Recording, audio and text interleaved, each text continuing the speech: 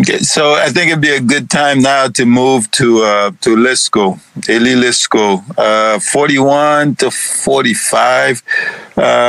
You say that his era was critical for the development of radicalism in Haiti. In what sense?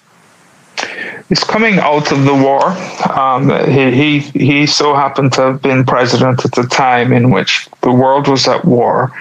And after the war ended, there was again a sort of new World War II. That is, there was a sense of a new kind of radical democracy, and that radical democracy, when mixed with the type of political consciousness that had been growing and widening among radical elites in Haiti from the 30s, created an opportunity for this coalescence of ideas, socialist ideas, communist, Marxist ideas, which had previously been seen almost entirely as an elite, people with privilege who could think, who could have the opportunity to think these ways and have that level of exposure to, say, French Marxism, which some of them did, that had now become an option that young people at the university were now engaged with and discussing and became aware of.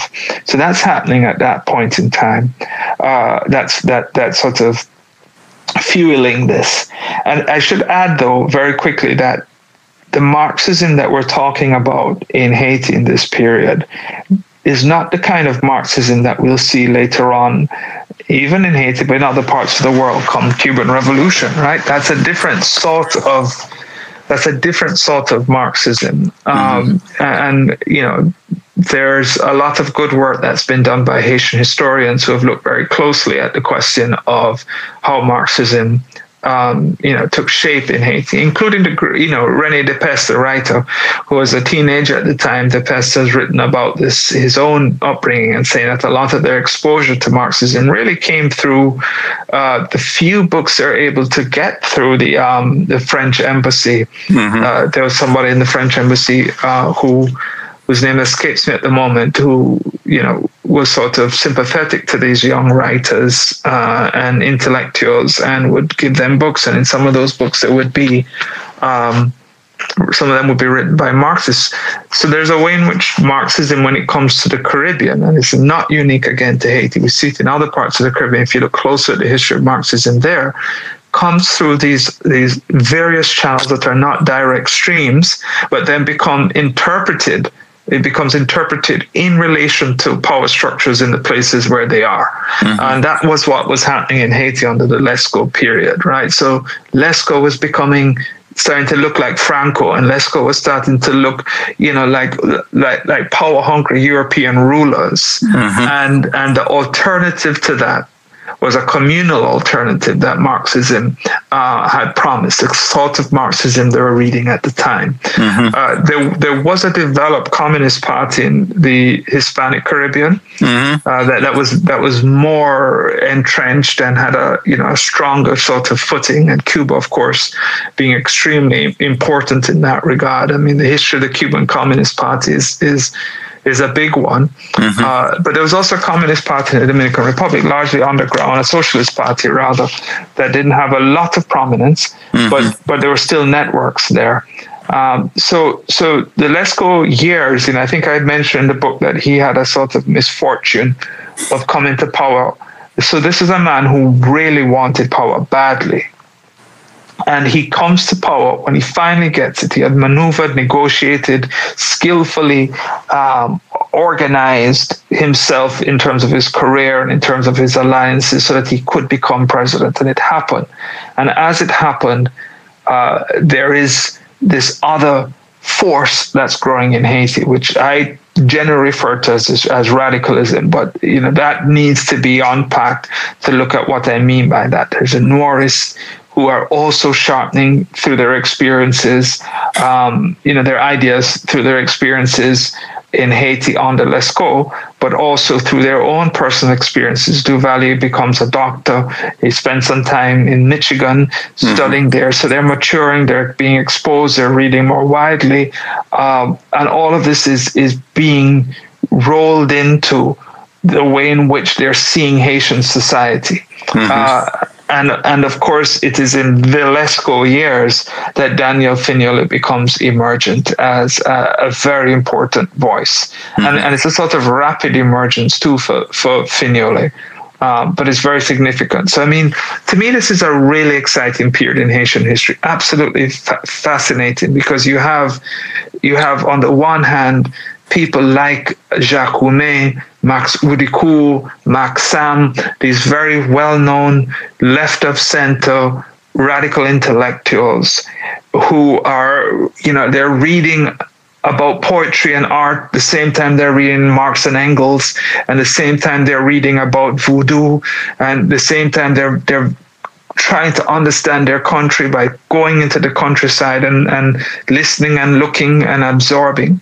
Then you have Jean Price-Mas, the dean of so much of that sort of interest and intellectual thought, still very active, still writing tremendously about a lot of these issues. Then you have Duvalier and Lorimer Denis doing their work as well, which some of it is actually very interesting work, thick work, no doubt, in the sense that it's layered with so much ethnographic work that they're looking at, and some of it seems so overly scientific that it's difficult to fully understand, but it's still demonstrating a level of engagement with something, a level of reading, a level of trying to adapt science to understanding society. And all of this is happening. Then you have Daniel Fignolet in the middle of this, emerging as this charismatic, galvanizing leader. I mean, Duvalier and Denis published in 1945 their book, The Problem of Class Throughout the History of Haiti. And in that book, they go through the whole of Haitian history, really trying to understand class, which is almost synonymous with color in the way they describe it, as an explanatory tool. And the one thing that unites all of these various groups that I trace in that book is this commitment, sense that Haiti can be something else, and they have the right idea to take it in this other direction. So all of that is happening. And let's not forget, of course, that there is a social elite that controls a lot of the social and economic power in the country that wants the place to stay exactly as it was, and they don't want it to change. So there's bound to be all sorts of collisions in that sort of scenario. And one of the pushbacks came from the Catholic Church and the urban bourgeoisie, right? Can you talk about the anti-superstition campaign? Yeah, this was a campaign that was launched by the church and was one of a series of different levels of success of campaigns to try and fight against voodoo, which was seen as retrograde and anti-modern and all of those things. But also it was part of their own way of trying to dominate and assert control at a time when there was a fear of Protestant religions beginning to emerge and spread in Haiti. And so voodoo was attacked then, as it had been attacked many times before and after, but in a very systematic way. That's why the anti-superstition campaign is important, because of the systematic way in which voodoo was attacked, and this meant use of members of the Haitian military to go to voodoo temples and to destroy them, to burn the drums, to in some cases there are reports of beating of Ougan, beating of people, all of that. It backfired eventually, and this happened under Lescaut, and it backfired terribly because Lescaut, my view of Lescaut is that Lescaut tried to use the sorts of power strategies of politics that had got him very far in his life up to the presidency. And he tried, which is essentially satisfying one group while cozying up to another. And that worked to get him, his diplomatic positions, his position in Washington, D.C., where he was Haitian foreign minister to the United States. And it worked with him to become president, but it couldn't work in the maelstrom of the 1940s when he was president. So by essentially giving a carte blanche to the Catholic Church because I don't think Lesko supported what they were doing fundamentally. But he felt that would be one way to continue to get the security of support from the church, which was then a very important player in Haitian power politics. The same way he did something like that with the military, it didn't work. It's a very different scale of conflict that you're setting up when you do that at the presidential level, and that's what backfired on him. And so that continued to alienate people from him, as did the rubber planting thing, Chadha, that he had done with the Americans. Yes, please talk about that. Talk about Chadha, please. But very quickly, I'll just say that what happened there was that during World War II, supplies of rubber to the United States war effort had been cut off because the Axis powers, that's Germany, Japan, Italy, had blockaded the routes coming from parts of Malaysia. So the United States needed to find an alternative supplier for the rubber that's used in boots, used in tanks, used in so much aspects of war fighting on the front line. They discovered that.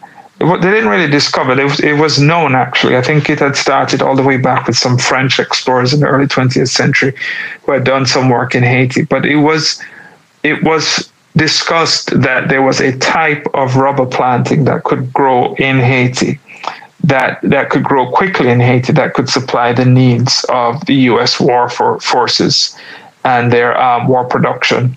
And so for that reason, they signed a deal with they approached the Haitian government, and Lesko was all too happy to sign a deal with the United States, which gave them the opportunity to build these rubber plantations in Haiti. Now, it was sold to the Haitian people as an opportunity to develop agriculture. So rubber would be one agricultural industry of several. So that's why they call it Chadha, Society, Haitian American Society for Agricultural Development would be the English translation. And so the plan was that the rubber would be the first of a series of agricultural enterprises that would be funded jointly by the Haitian government, state, with support from the United States to supply these markets that need this product. Lesko went behind this very vigorously. Now, one of the reasons I argue why Lesko did that was because Lesko wanted to continue to get the support of the United States, which was pivotal in his coming to the presidency. And Lesko also wanted to fulfill a certain desire that his predecessor Vincent had as well, which is to be the modernizing Haitian president, the president who brings modernity to Haiti finally. But what in reality, and Lesko knew this too, I don't. This is why I said that I don't think Lesko fully grasped the scale of what he was operating with in that period. But in reality, what Chadha ends up doing is that it displaces thousands of Haitian peasants. So land that belonged to the peasants were confiscated to be turned over to rubber planting. It's a complicated system, and there are lots of documents on this, some of which I've recently been looking at that shows just how complicated it was, because it also seems to me that there were members, both Haitian and American, who were part of the project, who actually believed in the sort of fever of the war, that this could be a way of reviving the Haitian economy. So I don't think it was, it's interesting that it wasn't completely malevolent from the beginning, but it was selfish. It was meant in essence to fulfill a US market demand, with little regard for the cost of that fulfillment on the part of the Haitian peasantry. And that's when it backfired. And worse still was that the first, I think it only lasted for about 2 years, but the first yields of the rubber that was planted, and this was I think 41, 42 around then, were far less than projected.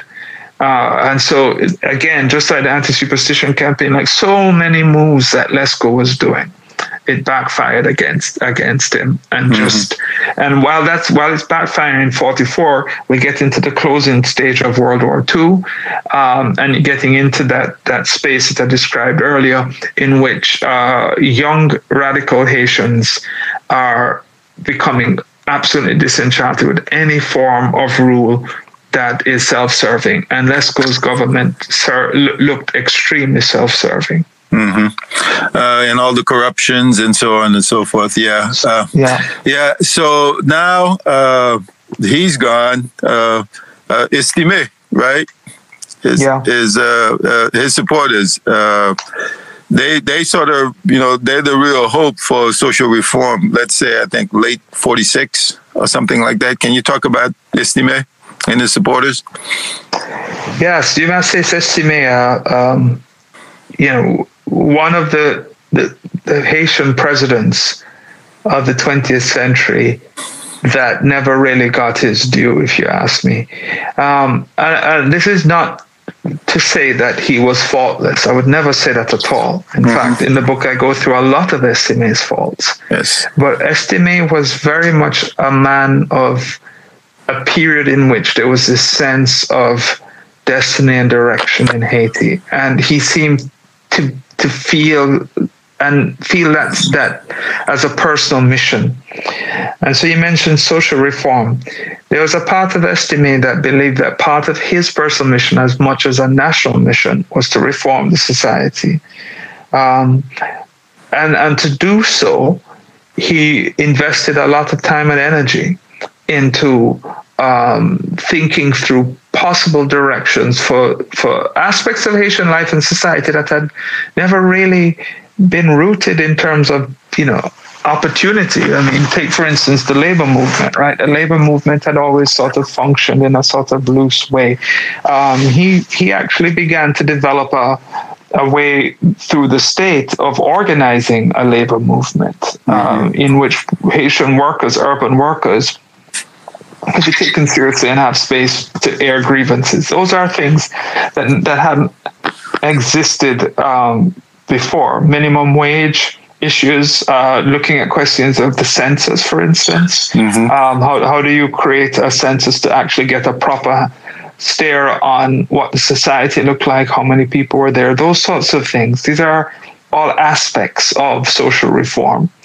But again, he comes to power at a time in which the sort of atomizing groups around the radicals, that is, the groups that have one view against another, they hit each other and then sparks fly. There's a lot of that happening in Estimé's first year in power. So he creates this cabinet, which is like a coalition cabinet. He has Fignolet in there. He has people from the Noiris group who supported him. There are people who have already started to break away from Fignolet. Duvalier is working with Fignolet, and he breaks away from him. He has members of the light-skinned elite there. He tries to create what Abraham Lincoln once called a team of rivals, right? Or that's been said of Lincoln. Like, you take these people who are in opposition and say, look, can we bury the hatchet and use all our great ideas, all our tremendous energy to make Haiti a better place, and sit down at the table and be part of the same government and come up with plans and solutions for the country? He tried that. Didn't work. And the reason why it didn't work is that Fignolet had plans for education, somebody else had plans for tourism, somebody else had plans for economic development, all of those things.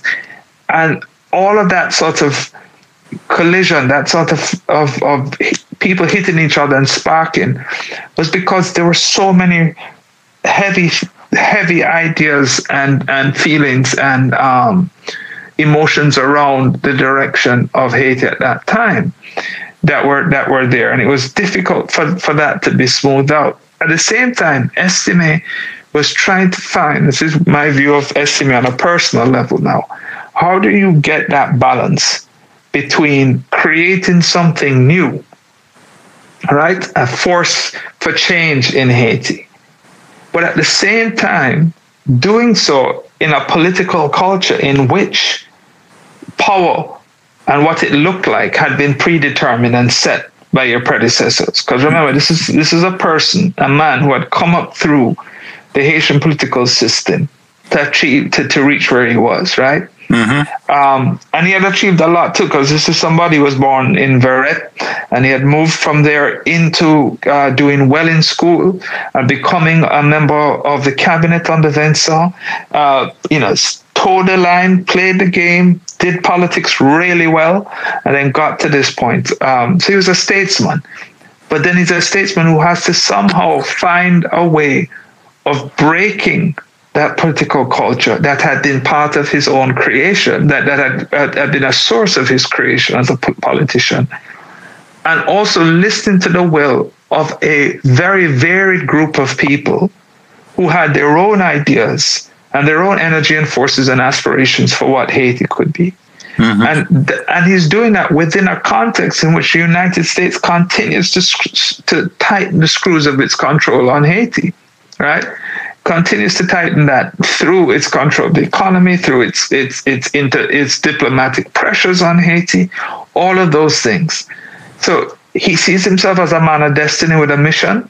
He sees and reads the tea leaves in terms of the cultural direction of the country at that time. This is the era of Jazz de Jeunes.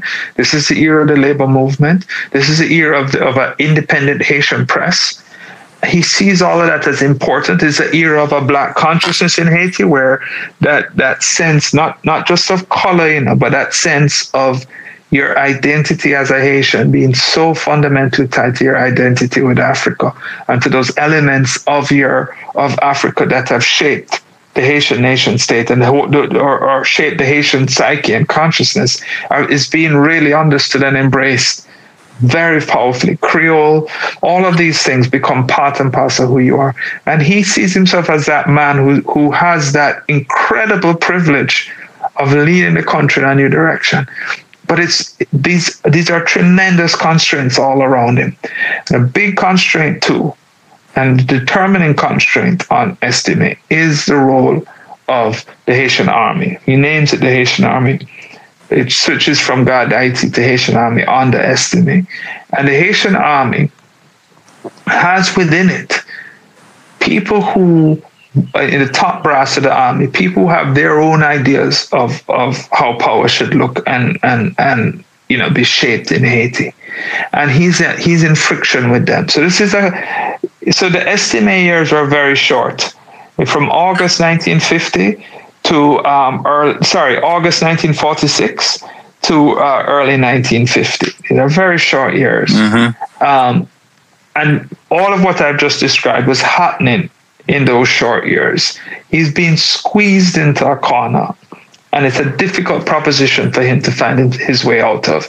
And in the end, that political culture factor of how politics had operated in Haiti won out. And that is what he cleaves to. Let me stay in power longer. Let the concept of democracy be further delayed so that I can actually carry Haiti across the bridge to where it needs to go. And that terrifies people, because once you want to stay in power longer, or you make any moves to demonstrate that you're going to stay in power longer, all of these various groups, even those who are saying that they're your friends, and Estime had a lot of people in his cabinet and in the Haitian government at the time who sympathized, wrote, you can read in the newspapers of the period how celebratory they were of him. But when he did that, they started to sharpen their knives and form allegiances with groups that they wouldn't have before, whether it's the Catholic Church, the army, Trujillo, whoever it was, the United States, to try and undermine him so that he could get out. And that was the ultimate undoing for Estime. So when he started to move towards a reliance on a popular force to keep him in power against the will and growing strength of his opposition, who were making this uneasy alliance, as I just said, with these other vested groups, that was when it was clear that Estime would be overthrown. So in some senses, there's a bit of sadness in it, because you feel that were the circumstances different, perhaps there might have been away that some of those reformist policies that he had started within the first 2 years, some of which, to be fair, were abandoned in the last 2 years of his presidency, but some of them were started in the first 2 years, might have grown into something. But I think it's an era that deserves, more attention and study and teaching in trying to understand Haiti.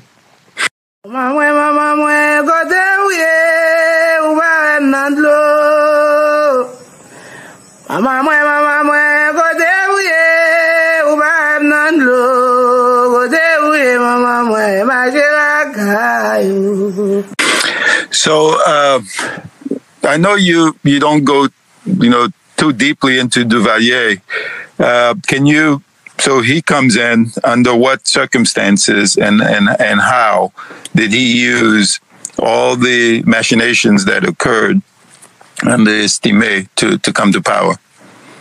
Well, when Duvalier comes to power 6-7 years after Estimé is overthrown, Duvalier comes in a completely different climate than Estimé. 1956 is not 1946 by any stretch of the imagination, even though some of the players are the same, and even though Duvalier keeps talking about himself as the fulfillment of the Estimé dream. In fact, what happened when Lescaut was overthrown in January 46 was referred to as a revolution of 46, and Duvalier used that term a lot in his political speeches, right? That he was going to fulfill the ideals of that revolution. But again, the context was so deeply chaotic in 1957.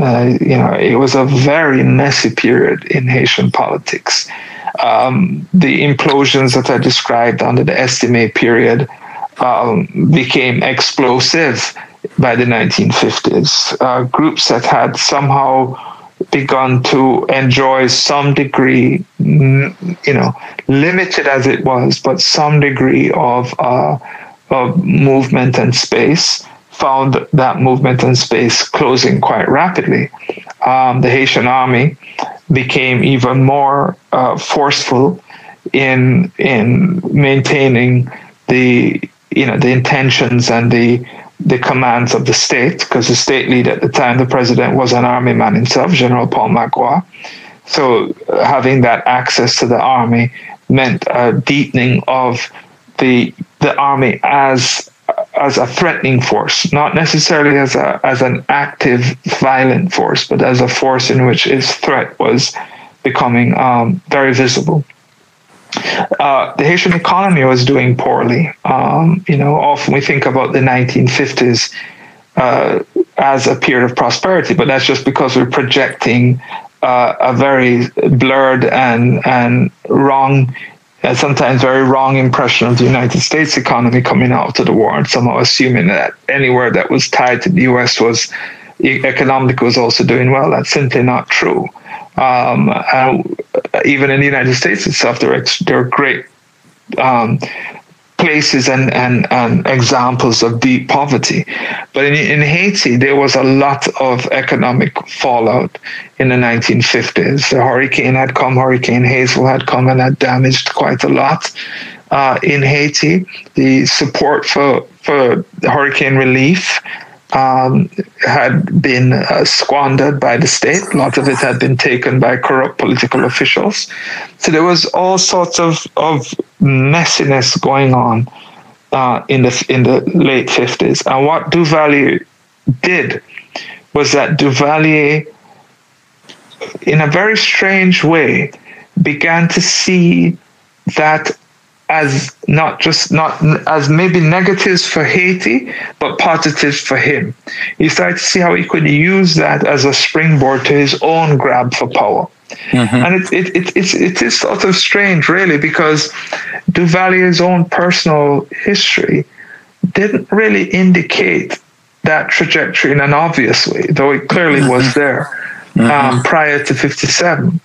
Mm-hmm. And he then comes to a point where he is willing to broker deals with people that he had previously shunned or even still publicly didn't support in order to gain power. So that thirst, that quest, that desire that is unquenchable for power becomes such a dominating force of Duvalier's actions in 1957. And ultimately it leads to him making the sorts of alliances that would help him get into power in September 57.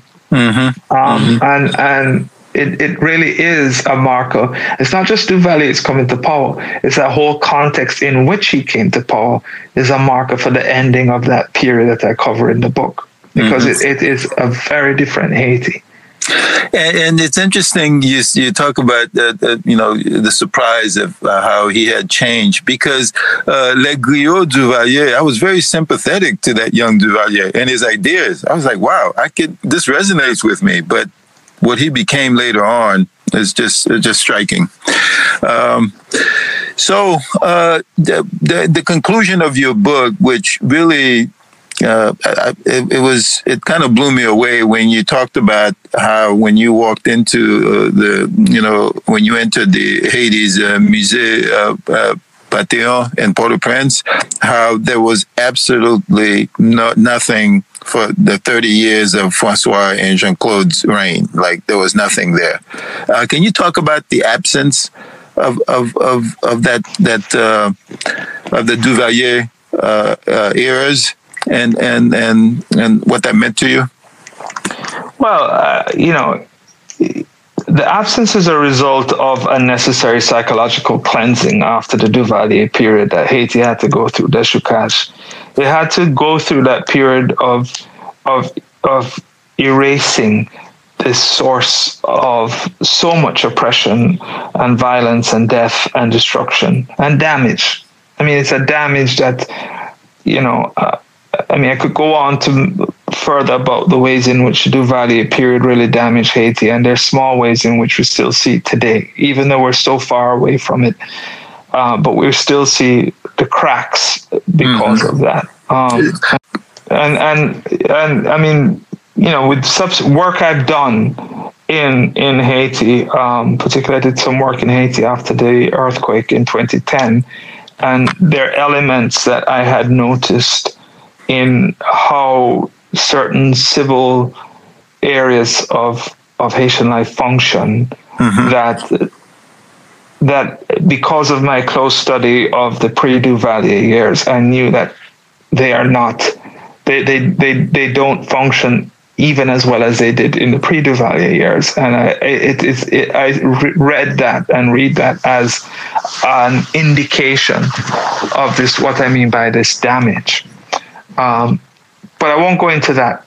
What I will say is that the psychological cleansing, if you will, or attempt to cleanse psychologically, because again, as I said, a lot of it lingered, of that period of after 86 coming down, was necessary. And a consequence of it, was a removal of the names and the memory and all of these things that were symbols that became very oppressive symbols for Haitians. And in that, though, is the danger of removing the knowledge of that history. Now, the memory is one thing. The knowledge is another thing. The knowledge is important because it has to be taught and told. We Caribbean people, we suffer so much in terms of our history: slavery, colonialism, natural disaster, political violence. We suffer so much foreign intervention. But we have to know what we have suffered. Even if we struggle with how we remember and recall it, that's natural. These are traumatic things. I taught for nearly 20 years at the university in Jamaica, and often my students would say to me, "Please don't teach me any more about slavery. I don't want to hear about slavery anymore." Right? That is negative to me. That's not helping me. And I'd have to say to them, I understand where you're coming from. It's trauma, but you need to know it, because if you don't know it, your own understanding of how you have come to where you are now in this place, in this time, is incomplete. I see the same thing in Haiti with this, because when, I remember some years ago, even before the 2010 earthquake, on a trip to Haiti, a group of students had asked me to help them study for their history component of their bac. And I was going through Haitian history with them, helping them kind of get a way of understanding the chronology of Haitian history. By the time we got to the Duvalier period, I was so surprised that the girls in the group were saying to me they wish that there was a Duvalier again in Haiti. And I was stunned. I was like, why would you say that? They said, no, but, as long as you never say anything bad about Duvalier, you'd be okay. But they resented that they could hear stories from parents and grandparents of a childhood of Port-au-Prince when they were, more bal, more dance, more going out and so on, that as long as you never say anything about the dictatorship, you could enjoy that. And they said instead they're growing up in a Port-au-Prince with kidnapping and gangs and those sorts of things. And, political factionalism and a million political parties and people fighting for the presidency. And I realized that there was an innocence in their statement. And as shocked and as appalled and as I was, I had to sort of silence the historian in me and open the ears of a listener to kind of find out where these girls were at, and so then I asked them, what have you learned at school? And they have not learned that at school. They had not learned it. And so that's how they could get to that point where not knowing it, as I said, it's a separate thing from memory, but not knowing of it had been part of the damage of Duvalier still operating in the country. And that's the thing that's important. I mean, that's why when Jean-Claude came back to Haiti, a lot of people are stunned. Why, how come he's allowed to go back and live there? And I thought about that my meeting with those girls in the courtyard of their school one day, who see it very differently from you and I and others of a different generation who have approached and come to understand it differently. So I think that what's changing now is that there are more spaces like Negma1, like blogs, like very, very active young Haitians that I've had the good fortune of being in touch with, who've used technology and used sort of the internet and sort of broader connections with wider groups of people to keep this knowledge alive. And it's not just the knowledge of the bad things and the bad times, but the good things and the stories of Haitians who have achieved, the stories of their history that they should be proud of since 1804, not just up to 1804, but so much that Haiti has done and achieved after independence till now, and Haitians have done and achieved after independence till now. To showcase that and to have all of that part of the story. But that story of Eurasia, that story of what you can deal with and what you can't, it's a condition that a lot of us in the Caribbean have to do battle with all the time. Yeah. If you don't know what it looks like, how are you going to know when it comes back? That's another way to put it. Yeah. I really appreciate your efforts and the years and years that you put in, to get this out. I would love to have access to some of the interview recordings that you've done, but I won't push my luck. The short tail end of this interview, I asked the professor about his second book, which I definitely hope to have him on to talk about it with us and where in the story he picks up. It actually goes back in time. That book is called Liberty, Fraternity, Exile. Yes. So it goes back into the 19th century. I used to tease and say that I studied the grandparents of the people I wrote about in my first book. But yeah, it goes back to that period. And in some senses, I'm tracing the roots of some of these questions, but I'm also looking at that period on its own terms and trying to place Haiti, as I always attempt to do in my work. And, I hope I'm successful as part of the Caribbean, as part of a Caribbean story. And that's really important to me, because I think all of us in the Caribbean, we owe such a humongous debt to Haiti.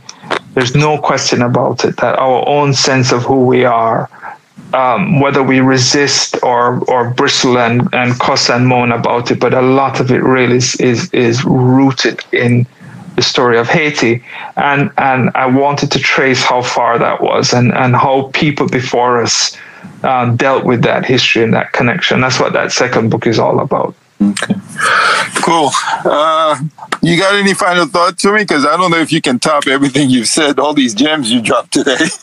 Yeah. Well, I just want to say, thanks for all the work you're doing, and also to the listeners who tune in. And I mean, the fact that they're tuning in to listen to you and to follow the stories and the connections, the discussions with, the people who, it's quite an interesting range of people, from academics to practitioners to everybody. It shows that they want to know more about Haiti, their country, and the place it has had, and that great value that is past holds as unlocking our future. And I think that's really true and important, that no matter how dismal and hard, and it is very dismal and very hard, I am well aware that it seems in the present, there is such a power that you gain from understanding the journey to that present, from looking at the past. And just this is a chapeau to all the listeners out there who tune in to hear Patrick speaking to me and to everybody else he talks to. Keep doing that. Keep reading on your own. And, Kembe Fo, one love. All right. Merci, brother. Merci un pile. Pas de problème, mon frère. Okay. Next time. Napale. Okay. Bye-bye. I hope you enjoyed this episode as much as I did. Please follow us on Twitter, Instagram, and Facebook at Negmawon Podcast. That's Mawon with a W, not an R.